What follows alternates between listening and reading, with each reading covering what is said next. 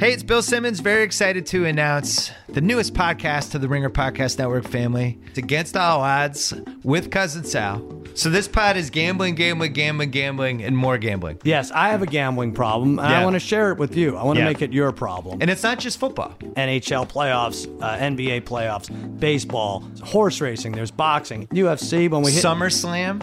Oh, all the wrestling. When we hit July, we have a hot dog eating contest for Nathan's. And some surprise celebrity guests. Yeah. All right, it's Against All Odds with Cousin Sal. Subscribe to it wherever you listen to your podcast. And we're thinking about once a week, right? Yeah, let's do it.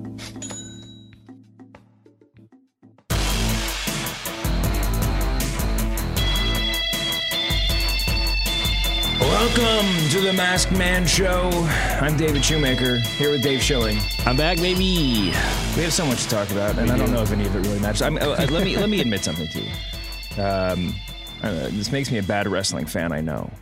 But I was watching. First of all, I watched SmackDown this morning on Hulu. So if that makes me a bad wrestling fan, just check the bad wrestling fan column one time right there. Here comes the big check, though. It opened up, and you know how it is on Hulu and all the streaming services. Like half the time you push play and you're like, crap, I'm watching an episode from 3 months ago, and I just misunderstood what I was pushing play on.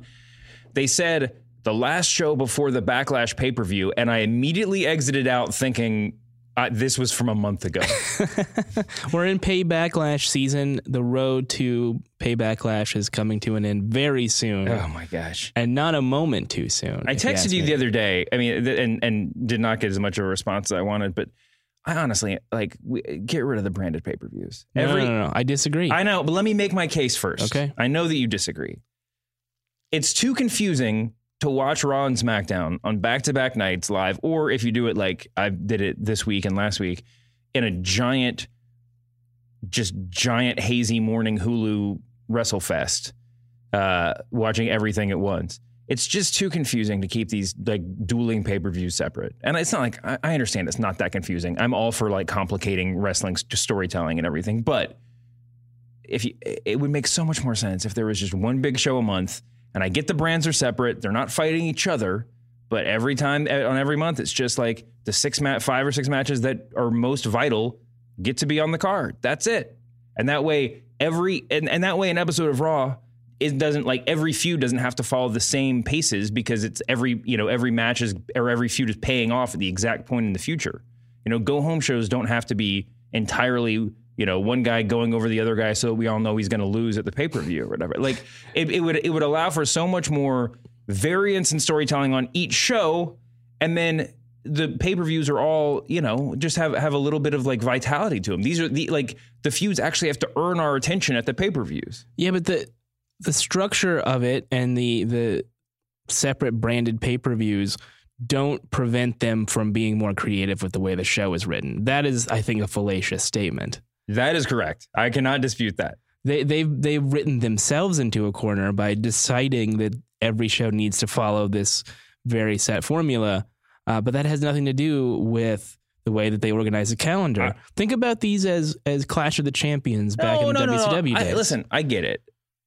For one thing, WWE is never going to even pretend that every pay-per-view isn't the biggest thing that's ever happened in WWE. So, maybe that's a knock on the way they tell these stories in a sort of macro way. But yeah, listen, I agree with you. I'm all for the brand split. I like keeping things separate. And this is the way you are arguing for it is totally defensible. But if you let the pay-per-views be separate entities, first of all, again, there doesn't have to be any crossover. And it allows for like super shows on an occasional Tuesday night or something like that. When a big match happens on Tuesday, it'll feel bigger because it's actually a different thing than the pay-per-view that's going to happen on Sunday. Because but as it stands now, it all just sort of blurs together because it's just like an extra episode of SmackDown with, less James Ellsworth backstage promo, or maybe not less James Ellsworth promos. Like it's just more of the same. Well, one of the reasons why I think it's even more important to keep these separate branded, single branded pay-per-views is because it gives more talent the opportunity to work longer matches. So, you've got these people that are coming over from NXT who are working long matches every once in a while on a takeover, but they're not doing it every month. They're certainly not doing it every week because Raw and SmackDown have very specific time constraints. Sure. Well, they don't have time constraints. Again, this is the thing. They do. They choose to. WWE could solve this on their own. I mean, that was just like your argument from before. Right.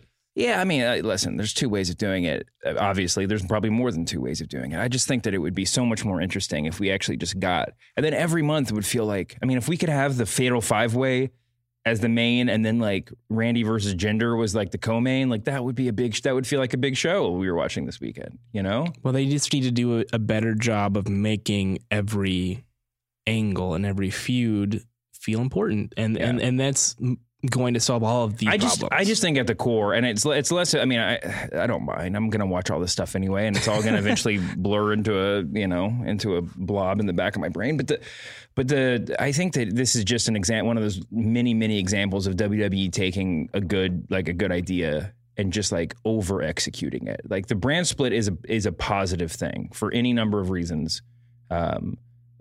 Primarily, I don't know, is giving people a chance to perform that, to have screen time that wouldn't get it if it was just, we were there for John Cena taking up an hour and a half of weekly programming across two shows for all those years.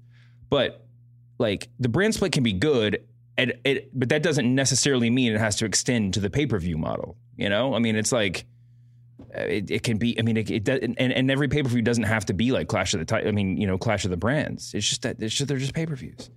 It doesn't matter. There's nobody who's a SmackDown exclusive viewer. Okay, as time goes on, there are more and more like smarks that people like us that will say they care more about SmackDown, or I'm only watching NXT now or something like that. But the vast majority of people who are paying for this stuff or subscribing to the network, there's no differentiation between them. It's great that there's a brand split, but there's no necessity to tell the pay-per-view stories in separate chunks. At the end of the day, it's about the network, and it's about subscriptions, and it's about having as much programming as possible to promote, to get people to subscribe. And if you can do 2 pay-per-views a month or a pay-per-view, every 2 weeks or whatever, it seems like, you're going to have more opportunities to say there's a special thing on the network. If you just subscribe, $9.99, you get it, and you get this, and you get this, and you get this, and that's really the motivation behind all of this. Yeah. So until they figure out how to tell the stories more effectively on both shows, we're going to have we're going to have Luke Harper versus Eric Rowan on the show for some reason, or we're going to have the sloppily thrown together Sami Zayn, Baron Corbin feud. Let's just skip right to the meat of this podcast, man. We're talking about it. Let's just run down this Backlash card, because this has the opportunity to be potentially one of the greatest pay-per-views in WWE history. Or no, wrestling history. Oh my God, Tony Schiavone, what are you doing? You've taken over David Shoemaker's body. We should be talking about wrestling, but we also should we should be like fantasy booking the NBA draft, because that's like half of my brain right now. The NBA draft lottery is just one of those things that's just like so pro wrestling. Like it's just like it was a real mark out moment for me when the Lakers kept their pick. But let's move on. Let's talk about Backlash. Ty Dillinger versus Aiden English. I'm excited for this one. I know we're talking about this upcoming SmackDown pay-per-view. But I want to take an opportunity to talk about Bayley. Okay, great. Because I actually think Ty Dillinger and Bayley have it's interesting to compare their main roster careers so far. You're down on Bayley. I don't want to spoil this too much. Yeah, I mean that's I don't think that's a secret, but yeah. Yeah, I mean it's not that it's not that hot of a take. No. She's not been excelling to an incredible degree on the main roster. But I will say, and we'll talk more about Bayley, I will say that the one thing to my mind that has been a mitigating success is that pushing her to the moon makes it sort of impossible for her to completely fail. Yeah. It's not exactly like a monster push, but like there's a version of Bayley where she comes on and they try to work her up from the bottom. And that's the thing that I probably suggested on this podcast, where if she doesn't click working her way up, then she's just done. And they're repackaging her as I don't even know what it would be. I don't think she's repackageable. There's someone that's someone who's so specifically playing themselves or a version of themselves that if you try to change their character, it's just going to be like a rejected organ in a transplant. I mean, I don't know if that's 100% true, but it would be tough. There's a limit. Really There's a limited number of options, presumably. But like I said, it has been to her benefit, and probably in the end, like the net benefit of the women's division on Raw and just in general, and WWE in general, that we're establishing her as a player, even if it's not clicking perfectly, whatever. She's not failed. I mean, she's not going to be written off TV anytime soon, presumably. Contrast that with Ty Dillinger, who is getting a more traditional pop for the debut, but let's work him up from the bottom of the ranks sort of push, or I use push kind of in the very loose sense. I mean, I think my concern is that Ty, for as great as fun as it was to cheer for him in NXT and as talented on many levels as this dude is that the connection is not going to be the same. This is a general thing. I'm not commenting specifically on his performance so far on SmackDown, but in general, I don't know if there's the ability to connect on, in big arenas like there is in NXT. The whole crowd, after the hype dies down, there's not as much there. I just think that they run the risk of him being basically a jobber to the stars within 6 months if they don't find the right thing for him to do.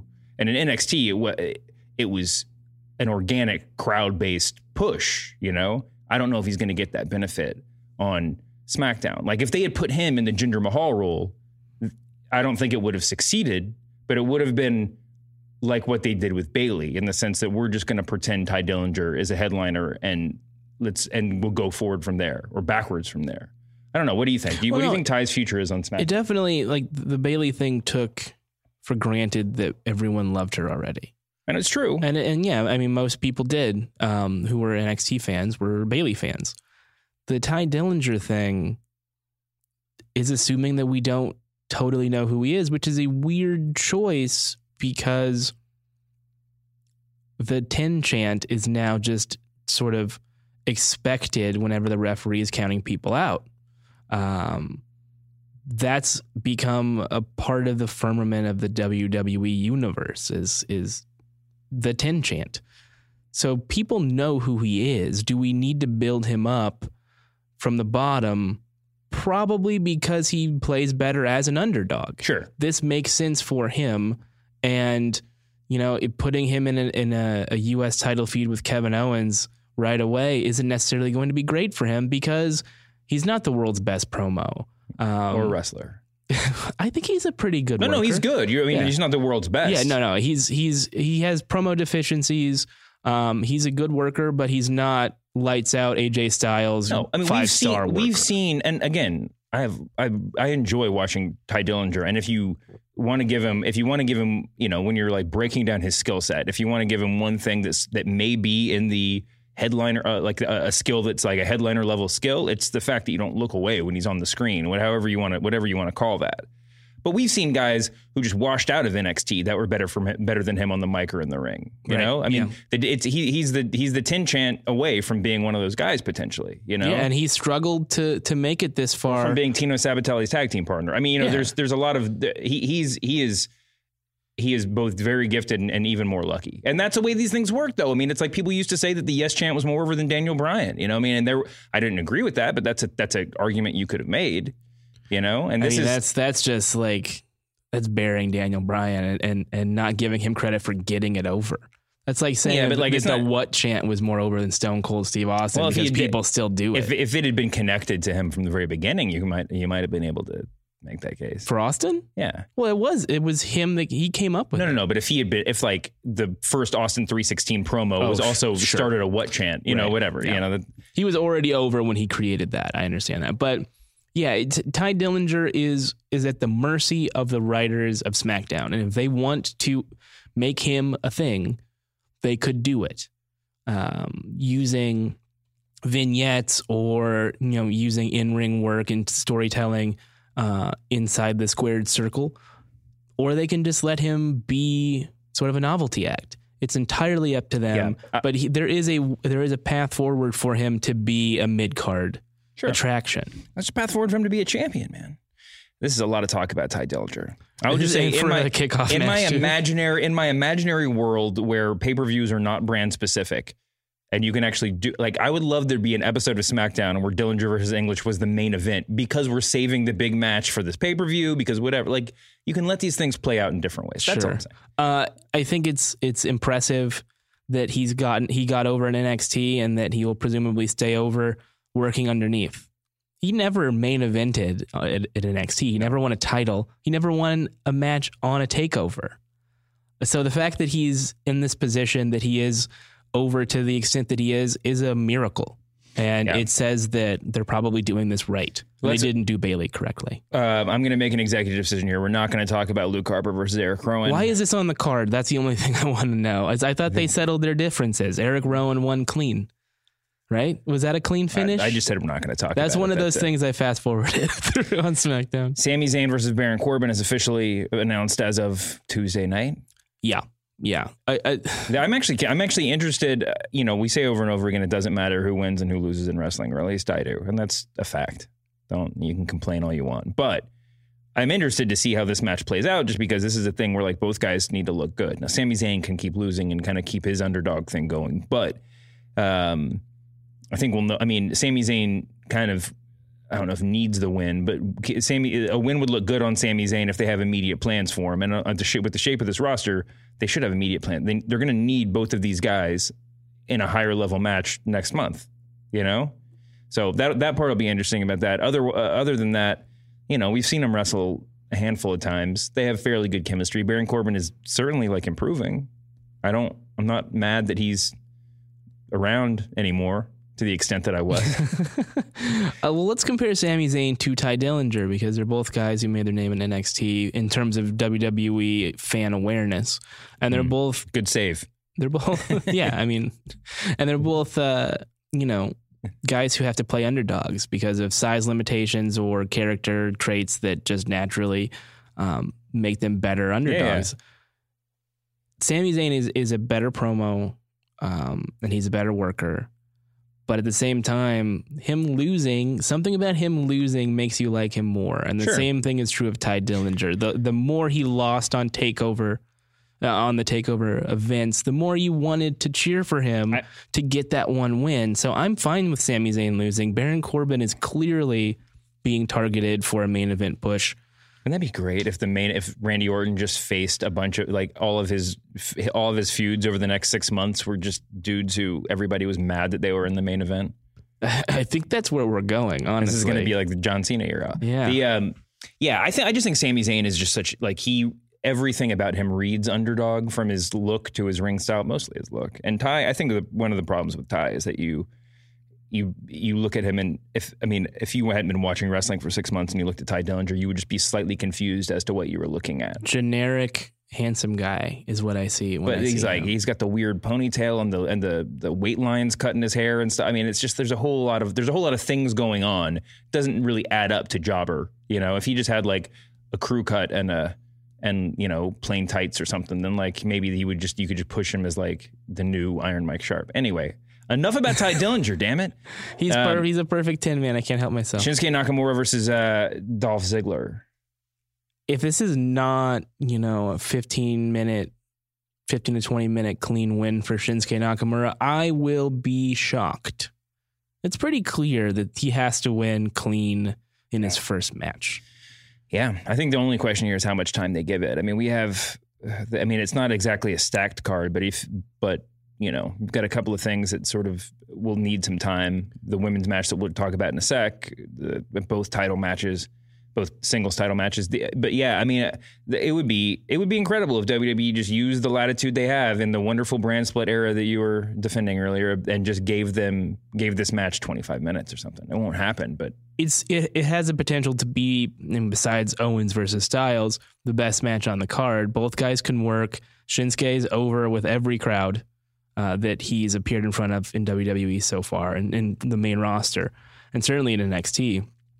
So it's going to be hot. There's going to be a lot of heat for this. His entrance is going to go on forever, and it's going to be one of those special moments that we love so much in wrestling. But you can't have him lose his first match. You can't have him even lose his first match via chicanery. It has to be clean. I think I'm going to break some news here. Oh, great. I can finally say out loud that we interviewed Shinsuke Nakamura and a handful of other wrestlers. Say it? Yeah. I don't know when those interviews are going to make light. Hopefully, very soon. But they said we can say it. Well, we can talk about it. Okay. Should we run through the list so people know? No. We'll just okay. Let it Shinsuke was one of them. But one of the things that Shinsuke said that was really interesting to me was that we asking or talking about who he was looking forward to working with or whatever, and he was like, a lot of my friends have told me that Dolph Ziggler is a very good wrestler. He is, no question. And I think this is going to be a really interesting style matchup. But the most intriguing, just as a total wrestling nerd, I'm going to be watching this match, trying to read like how many times they've actually even practiced, like been in the ring together and like whatever, because it's like you just sort of take it for granted that there's a floating gym following around the WWE tour bus, and they can all just go in there and like get some reps in together and stuff. And of course they work house shows, and these guys have worked together a lot, but like, it's not that long. We talked to him just a couple weeks ago, and it really seemed like he'd never, I don't think they've touched at all. Yeah. It's gonna be fascinating on that. All right, we got to keep moving. Naomi, Charlotte, and Becky versus Natalya, Carmella, and Tamina with James Ellsworth, the welcoming committee. They had a contract signing on SmackDown. It devolved into a Pier 6 brawl. Seems like a very weird way to be using Charlotte. I don't think she works as a babyface. Well, I'm just talking about putting her in a 6-person tag match when she's the second best worker on your roster. Well, I think the idea is to put all 6 of these women on the same level. For everybody listening, I was putting Kevin Owens above her. I think AJ Styles is trash. I'm just kidding. These 6 women are the division, assuming that Lana's not going to be wrestling. I mean, no. I still don't know, but like, I get putting them on the card. They need to all lock up and seem like they can exist in the same universe, because Charlotte does exist above all of them. She's a better worker, she's a better promo, and she's a bigger star than everybody else in this match, unfortunately. So what better way to give everybody a rub than for them all to work together in a tag match? The question, of course, is why is this on pay-per-view? But I think it's because they're not sure what they want to do with Charlotte or with the belt. If you're going to do Charlotte as a babyface, I hate the fantasy book here, and you want to elevate all these people up to her, you should just let Naomi turn heel, or just not even be heel, but just be a little bit standoffish, like, I don't really want to give you a shot. The match they had together, they have 1 or 2 matches on SmackDown so far. They had 1. Just 1. That was a good match. Yeah. But how great would it be if it was just like a deal where Naomi was just like, you're new on this show. I've been here forever. You can fight me when you fight every other woman on the roster and beat them. And then just have like Charlotte actually having almost like a mini like Goldberg streak, like have her fight a different wrestler at every pay-per-view until like SummerSlam or in big shows, whatever. And in SummerSlam, she finally gets Naomi. You're talking about Naomi like she's Shao Kahn from Mortal Kombat. Exactly. That's perfect. Yeah, I mean, that way you could have like, Charlotte versus Becky, or maybe you dispatch, Becky gets a SmackDown match, but then it's like Charlotte versus Carmella at a pay-per-view to make Carmella look legit. You could actually just have that. Just sometimes the easiest story is just like making a really simple story and telling it in the ring. Anyway, I think that there's no chance that the welcoming committee wins this. Actually, that's not true. The welcoming committee is probably going to win just because I said that. It's the only way to further this angle is for them to get a chicanerous victory. The only it wouldn't be very realistic, but it turns out wrestling's fake. And they need to do a beatdown. I want to see a really nasty beatdown in this match. The lineup for this card on Wikipedia is the order is very strange. Kevin Owens versus AJ Styles. This is why we're all tuning in. Yeah, this has the potential to be a match of the year candidate because of the 2 people that are involved. If they cared about the network, about ratings don't matter on the network, but if they really wanted people to be tuning into this whole card, they would just say Kevin Owens versus AJ Styles is going on first, and it's like a 30-minute Iron Man match. They always say wrestlers either, want to go on last or they want to go on first.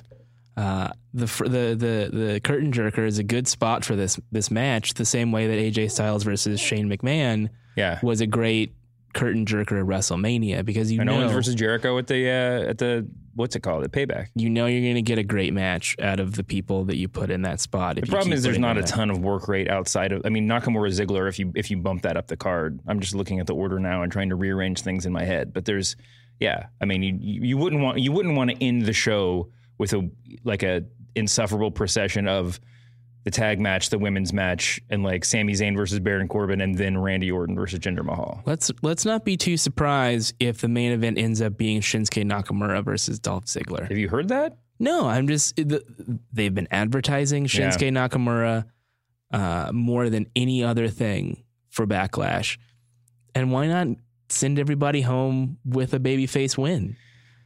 There's going to be some weird shit. Is the most powerful thing. Or we have two more matches. This is the hell of a preview. Part of me feels like the most powerful meta booking decision they could possibly make would be to like put that off. Could you imagine if they said that was the main event and then Nakamura came out on crutches and there was just no match? He would basically kill the town. Whatever town they're in, it's dead. They'll never I would get love people that so much. Like that's the sort of like what the fuck heat that only exists that only wrestling can provide. Okay, Usos versus Breezango for the SmackDown tag belts. This is a weird one. The promos that they cut against each other feel like they're existing on two different shows. Yes. The Usos cut these really kind of half funny, half menacing promos in a jargon that I barely understand. I don't know what day one-ish means. I get it doesn't matter. It doesn't matter. I'm okay with that one. It doesn't matter what it means, but it's just like there's a lot of words. There are a lot of words in their promos. And then you've got a comedy team. It doesn't click in the same way that New Day and the Wyatts didn't click. Yeah, true. And I don't really, I'm always defending, I mean, I don't give much credence to a lot of people saying people are getting buried, but like Primo and Epico just being fodder for Breezango of all things, right? Like on SmackDown, I felt hey man, that was a really odd one to me. I want Breezango to succeed, but yeah. Don't you? I mean, Breezango has a gimmick and the Colognes don't. My favorite, I was reading on Tuesday night, the Uprock SmackDown recap. Just to just going over everything. And for some reason, this cracked me up. It's like super bare bones, it's just like right up with the show. But this line was, this is the description of the Breezango Colognes match. Fandango scored the pin on Epico after hitting a Falcon Arrow. After the match, the Usos came out and informed Fandango and Tyler Breeze that they would be beaten this Sunday, which is just a hilariously straightforward way of putting it. And also that's about the full depth of this feud. Yeah, pretty much. I love when historical jobbers win a match and you're like, oh, that's their finish. I totally forgot what their finish was because you haven't seen them win a match in like 2 years. I mean, these guys are good workers, Yeah, and they've done a great job with the vignettes, the Fashion Files vignettes. I hope they keep doing them. It's a clever way to get them over, and I wish they did that with more guys on the roster. I got to tell you, I think they're really clever, and I think they're really. I mean, they're some of the coolest vignettes they've done, and it makes me care about Breezango 0% more. It'll be sad when they lose. It'll be real sad when they lose. Randy Orton versus the greatest wrestler in pro wrestling history, Jinder Mahal. The Maharaja himself. The Maharaja. With the Singh brothers for the WWE Championship. It's, for some reason, I'm excited about this match after SmackDown. Can we talk a little bit about Randy Orton's, his blood feud with indie wrestling? Oh, God. Before we get to Randy Orton taking a razor blade to the entire indie wrestling scene, a quick word from Dollar Shave Club. Dollar Shave Club is the smarter choice. You can get a great shave at a great price, conveniently delivered right to your door. I just got a big box from them this week. Everything in there is fantastic. Dollar Shave Club is an awesome life hack, the life hack that you need, and a no-brainer choice. You no longer have to schlep to the store to buy a cheap disposable razor that gives you a cheap shave, or spend a fortune on razors with gimmicky shaving tech that you don't actually need. I use my DSC Executive Razor with the Dr. Carver Shave Butter. When I do that, the blade just gently glides over my skin, giving me such a smooth shave. Dr. Carver Shave Butter is transparent for a more precise shave. It helps prevent ingrown hairs and fights razor bumps. You too can make the smarter choice by joining Dollar Shave Club. For a limited time, New members get their first month of the Executive Razor with a tube of their Dr. Carver shave butter for only $5 with free shipping. And after that, razors are just a few bucks a month. That's a $15 value for only $5. In your first month box, you get an awesome weighty handle, a full cassette of 4 cartridges, and a tube of their shave butter. And after your first month, replacement cartridges ship automatically at the regular price. There's no hidden fees, no commitments. You can cancel anytime you like. And you can only get this offer exclusively at dollarshaveclub.com/masked. That's dollarshaveclub.com/masked. All right, back to the show. Can we talk a little bit about Randy Orton's? Yes, let's do. By all means, let's talk about it. Randy Orton piggybacks on something that Ohio Valley wrestling trainer Rip Rogers says about the monotony and the lack of psychology in your classic independent worker. Mm-hmm. And Orton goes to town. Bubba Ray Dudley responds. Wait, so Orton just sort of like retweeted it or something, right? Or he just put ... dive and then tweeted and then retweeted the thing. Yeah. And then eventually came back with a fairly well thought out, or at least well written, like iPhone note. That it was written well enough. As a writer, editor, there's some changes I would have made. I would have redlined that a bit. I'm going to go out on a limb and say Randy Orton is like amongst the top 5 most literate professional wrestlers. Yeah. I mean, he's not an adherent of the Oxford comma, but I'm going to cut him a break because he was typing with his thumbs, presumably. But I'm just going to read this really quickly. This is a direct quote from Randy Orton's iPhone. Sorry to the indie marks, indie guys, and old timers who do dives. Took offense. Just having a good time over a few drinks in Denmark, closing the SmackDown Live tour, while beating Raw and making over $5 million in the last 11 shows. Now, I know to some that doesn't equate to a standing room only crowd of 150 people paying $8 at an armory somewhere, but in the big boy world, that's called putting asses in seats. So enjoy your flips, dives, and 20 super kicks per match. To each their own. I will go, quote, dive back into my 13th title run and get ready to, quote, flip when my bank statement comes this month. Many, many, many dots, and then closing with headlock. The headlock part was the best because do you ever see that sign? It was like at a Raw or SmackDown, and someone said it was on the sign. It said Randy another headlock question mark, and he's doing a headlock. Mm-hmm. He pulled like 8 headlocks out of that main event on Tuesday. Listen, but Randy Orton, I wish was playing that guy on TV and not the silent assassin guy, because he can get a lot of heel heat just being the anti-indie guy. His best runs have been when he is playing a slightly just like dim entitled jack off. Yeah. And that's his, whether that's this guy, his real personality or not, it kind of seems that way. It's definitely who he's perceived to be. Listen, I think that both Rip Rogers and Randy Orton, I mean, they're not totally wrong. I think on the one hand, people that have this opinion about indie wrestling, it does a real disservice to the guys who are promoting and booking indie wrestling, because if you go to a show and sit and put your ass in a seat for 2 hours, you don't walk away feeling like you just saw the same match 5 times. I mean, we're in LA, we get to go see like PWG, and that is the cream of the crop for this stuff. There's a shit ton of super kicks and flips and flippy, like 2 baby faces squaring off and doing matching moves and whatever. Like there's a lot of that, but they booked a show in a really smart way that you don't get overloaded with that stuff in back-to-back matches. You don't see people doing the same spots all the time. There is a lot of variety within the framework of, quote unquote indie wrestling in a well-booked show. But if your exposure to indie wrestling is YouTube, then yeah, absolutely. I mean, a lot of it does look the same, and a lot of it's repetitive. Just like if the entirety of if your only interaction with WWE was like handheld iPhone videos of WWE house shows, guess what? Everything would look the fucking same too. I think people need to differentiate between, I don't like all the flips because of the lack of psychology, and what the real problem is with indie wrestling is it's not all the same quality.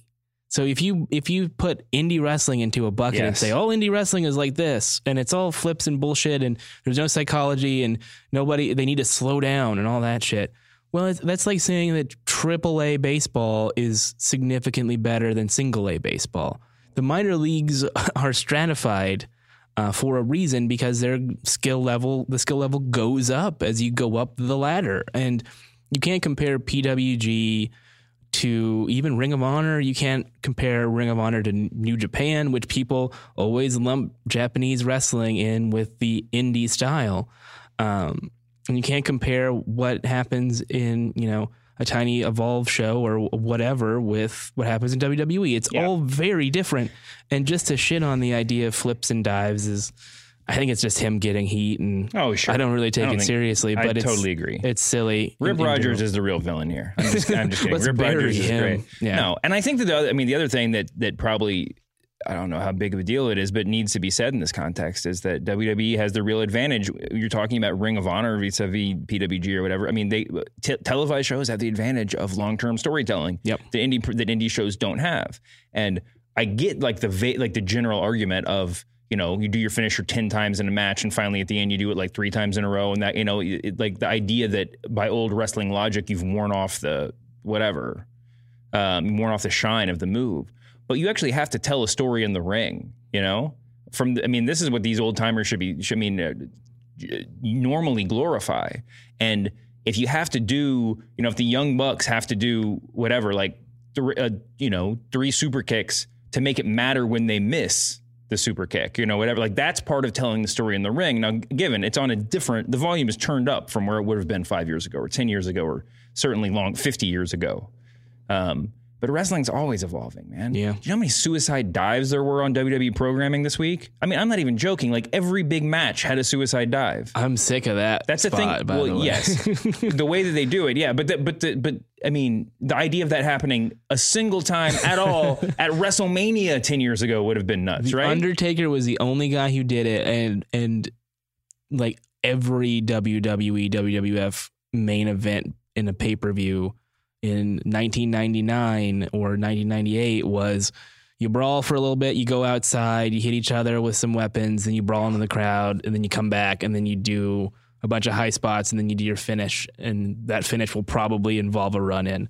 The business changes, and the last thing I'll say about this before we actually talk about the match, which is probably not going to be that great, is Orton always, in these sorts of diatribes throws out how much money he makes. But at the end of the day, the Young Bucks are making a lot of money. All the Bullet Club guys are making a lot of money doing flips and super kicks. And who gives a shit? That's like me complaining that somebody who works for Sports Illustrated doing hockey profiles is making more money or, less money or whatever than me doing something different from me. Sure. Who cares? Like everybody should do their shit. Two quick things. Speaking of making money, first of all, props to Marty Scurll for being the new face of Top Man. That was an amazing commercial. And he is, I don't know. I mean, the people who are listening to this have probably never, I haven't spent much time watching the guy work, but man, he is fun to watch. He's very, very good. In a lot of ways, the first time you see him, he's you think that it's almost like a little kid went into his parents' closet and was just like, I'm going to put together a bad guy wrestling costume, because it's like there's an umbrella and there's like a fur coat and there like his sunglasses and his hair is all slick. Like there's a lot, like with Ty Dillinger, there's a lot of things going on, but he is such a good worker. Like it's incredible. He's one of these guys that I would have said would never, a few years ago would never be too small to ever make it in WWE, but he is a gifted dude. I mean, whatever you have to do to get over, I think any wrestler or any fan of wrestling would say that's the primary goal of anybody who gets into the wrestling business is get over. Yeah. And just to clarify a point I made earlier, Chris Benoit actually did some suicide dives back in the day, but I would recommend that you not Google that to find the proof. Wow. So Randy Orton versus Jinder Mahal. Am I crazy for thinking Jinder might win this? No, I think it's very plausible. I don't think it's going to happen. But if it did happen, I wouldn't be like, oh my God, Jinder Mahal's the WWE champion. You would be excited because you're a big fan. Huge Jinder mark, big fan of the Singh brothers and everything that they're doing. I love when he speaks in Punjabi. It's really, really clever. Great way to get heat. I don't think he's going to win, but they've given me enough heat for him to think that it's possible.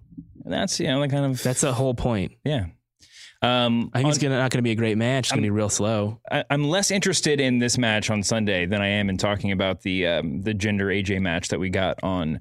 Did we talk about Kevin Owens and AJ? Yeah. Oh, yeah. Okay, good. My brain is broken. The AJ Jinder Mahal match that was on Monday night, which was actually really fun. AJ Styles does it again, man. I mean, it was a good match. Yeah, it was. Wait, is this the first? No. Their first match against each other? Oh, it is. You know what? I'm blurring together Finn Balor getting his face broken. Yes. Yeah, you're not going to pull that shit on AJ Styles. I'll tell you that. I'll tell you one thing. I don't mind when we get all these big matches on the weekly shows, but telling us over and over again, this is the first time we've ever seen this match when it may or may not be true. Really, like it takes the shine off of I don't even know which is the first time we've seen these matches. But we got 3 big, if not first time, then like kind of big singles matches, surprise singles matches this week, which was AJ versus Jinder.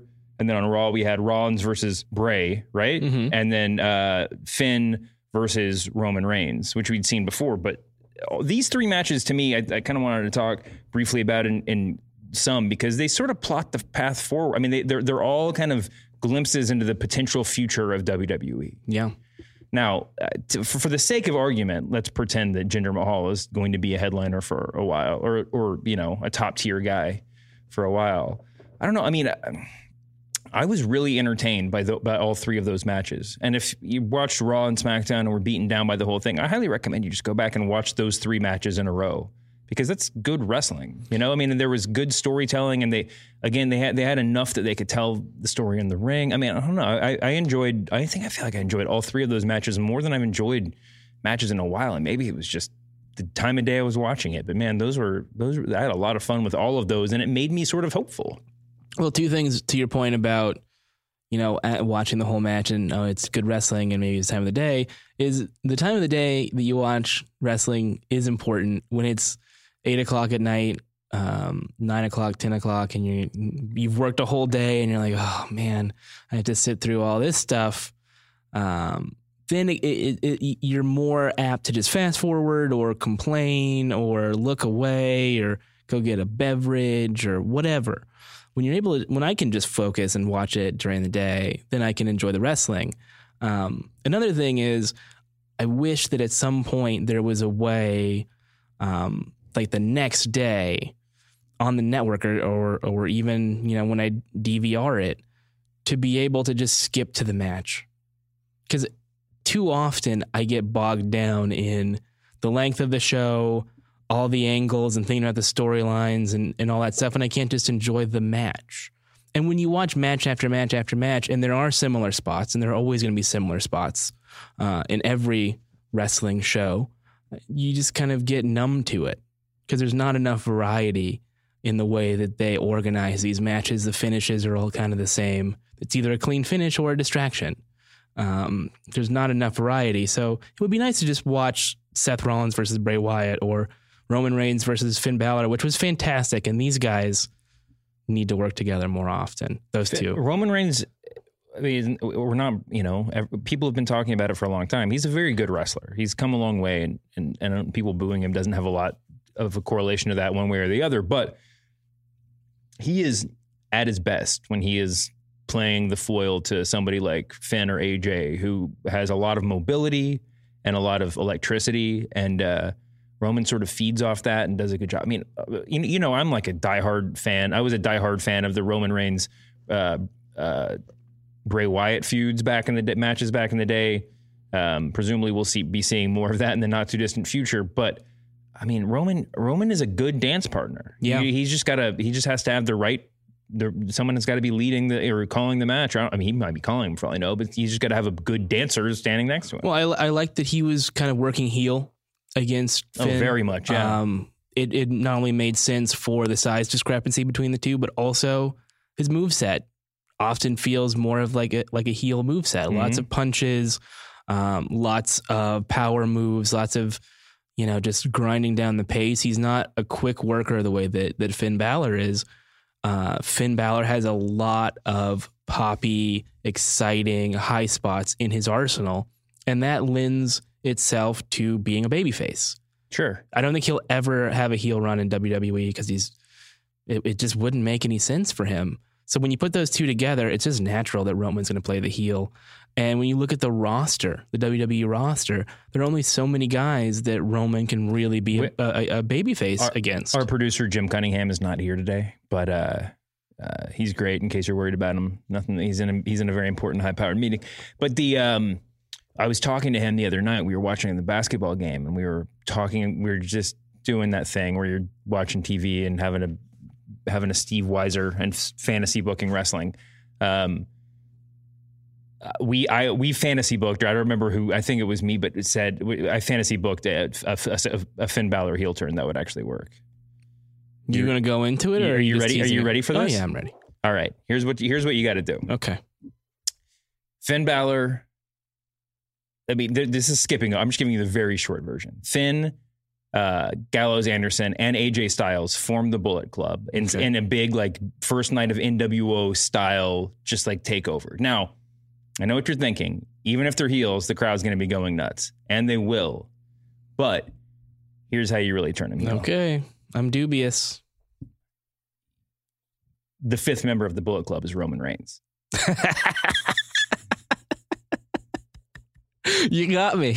That's all it takes. We were fantasy booking this to so many degrees. Like, the way that we had it was like they just had, like, John Cena comes out to take him down, and it's just a straight up replay of Hogan joining the NWO, and then as Cena joins, and we're like, no, people actually be into Cena. You know, like, that would actually, like, because it would, not only because we wanted a chance to cheer for Cena, he'd be turning heel, that's the big moment, but also because it would be such a, you know, nostalgic evocation of the NWO or whatever.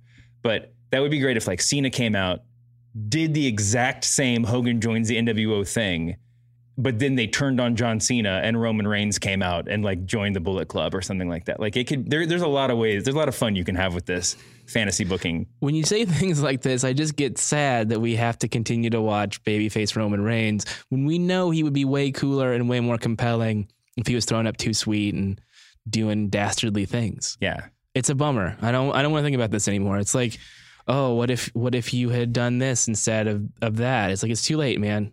Sorry. I just got word in my ear that we do actually have to get out of here. What? But the one big thing, we have some news that I want you to run through before we get out of here in case we missed anything.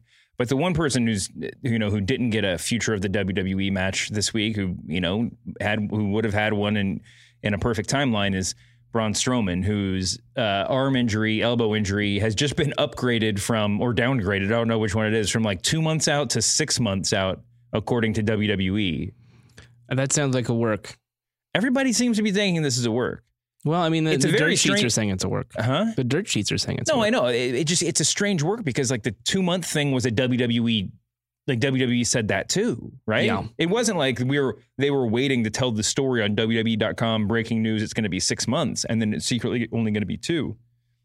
I think they're trying to toy with the idea of working the sheets and doing things that exist on the internet and get the quote unquote smart fan to buy into their narrative.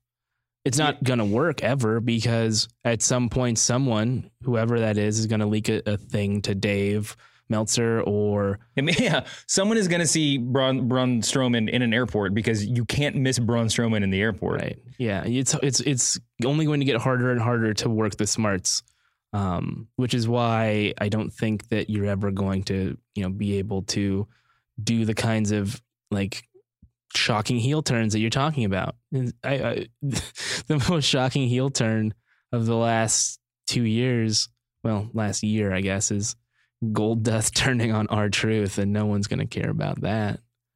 Even if we found out ahead of time and be like, oh, great. Yeah. That's gonna be a wonderful series of matches. So you don't think that he's really that he's no. You think there was a second diagnosis that put it beyond the 4 to 8 weeks and they're working that up?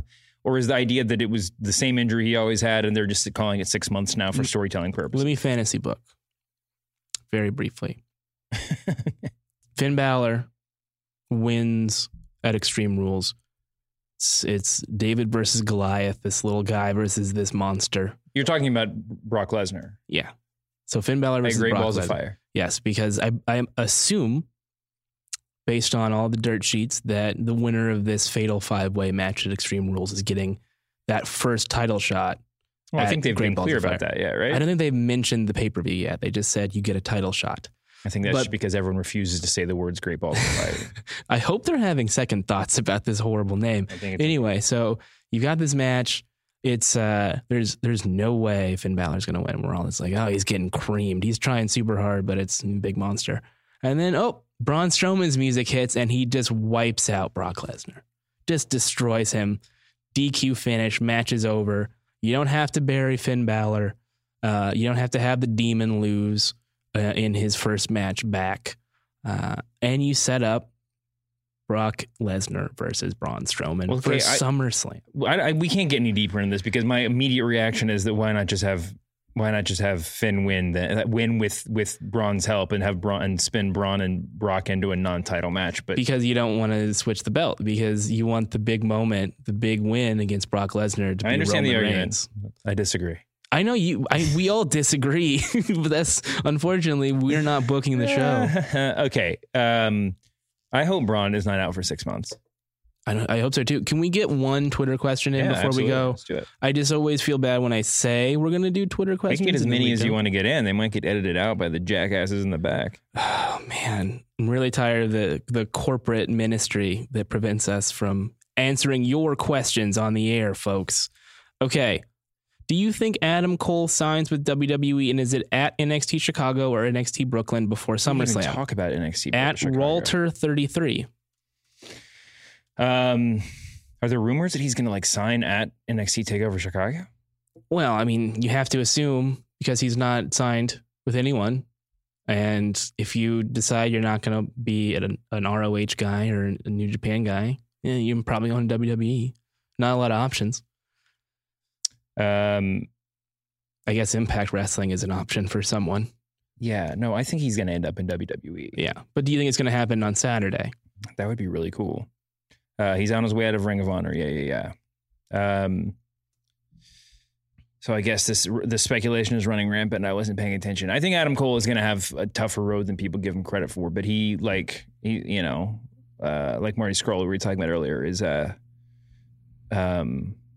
very, very talented dude. So I think he'll be able to pull it off. That would be great, man. I was watching NXT this week, and again, maybe I've just been in a good mood this week. NXT was pleasantly surprising.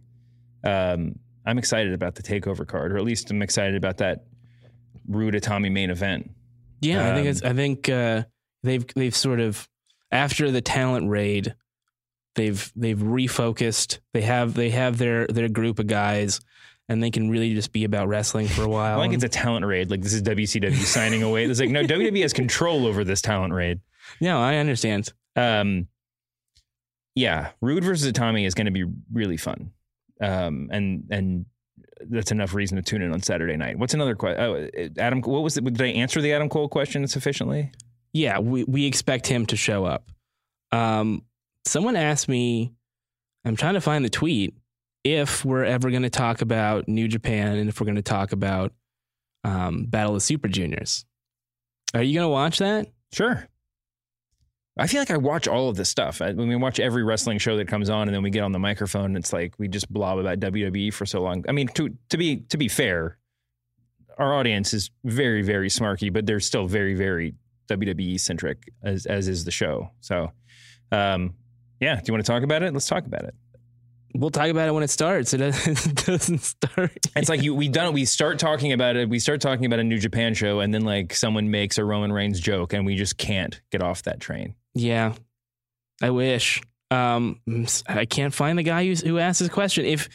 If you are the person who asked us to talk about New Japan's Battle of Super Juniors, please tweet at Masked Man Show or at Dave_Schilling and demand your credit. I'm sorry about that, but we'll try to work it in once it gets started. I think it starts tonight. I think it starts tonight. Actually, the first show. That's breaking news. I mean, that's immediate news. Is that it for questions? We could ask some more, but CM Punk was on the challenge. I know I haven't watched it yet. Can we We'll just only talk about? Let's talk only about the challenge next week. If you guys want us to talk about the challenge every week, please tweet at us at Masked Man Show, and we will consider it. Oh no, I have no. I'm actually. I definitely want to talk about it. I absolutely want to talk about it, but I don't want to, I don't want to tread on our fellow podcast. The what's Juliet and Jam session? Jam session, yeah. Juliet. Yeah, they Littman. talked about it this week, so check that out on Channel 33. I think they talked about it. They talked about it in the past. Maybe it'll be next week for them too. But yeah, it's a big moment. It's a big moment for the Ringer that all of these worlds are colliding. Well, and thank you for MTV for making them happen. I think that there's a big CM Punk conversation to be had because I can't believe we haven't talked about it at this point, but showing up on an MTV challenge show is a pretty straightforward statement that like he would be working in WWE if they would have him, or he would be a professional wrestler if that were an opportunity. Don't you think? Yeah. I mean, a real athlete, if he was planning on continuing his UFC career in any serious way, he would not be on the MTV's The Challenge. Well, I think there's been talk that he's going to fight again, but the guy needs money. I mean, you're going to work. I'm not knocking him for doing it. Of course, I would be scared to death, but I would do that. I think if he doesn't win the challenge this season, that's 2 L's in a row for him, man. Do you think this counts as an L? Yeah, the challenge. Okay, we're talking about this next week. The challenge is America's 5th professional sport. We all know that. Are you actually putting hockey above it? Because I think it's the 4th. Look, I'm just parroting our boys David Jacoby and Bill Simmons. That's all. That's I think it was the 4th. I think they used to say it was the 4th. They said the 5th. I think they gave hockey some credit. I think like League of Legends is above hockey at this point.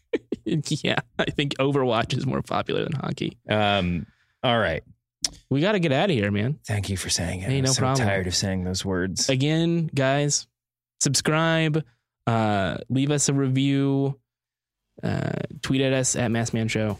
Thanks to everybody in the back. Thanks to Dave as always for showing up. Apologies as always to Dean Ambrose. And we'll see you back here next week, humanoids.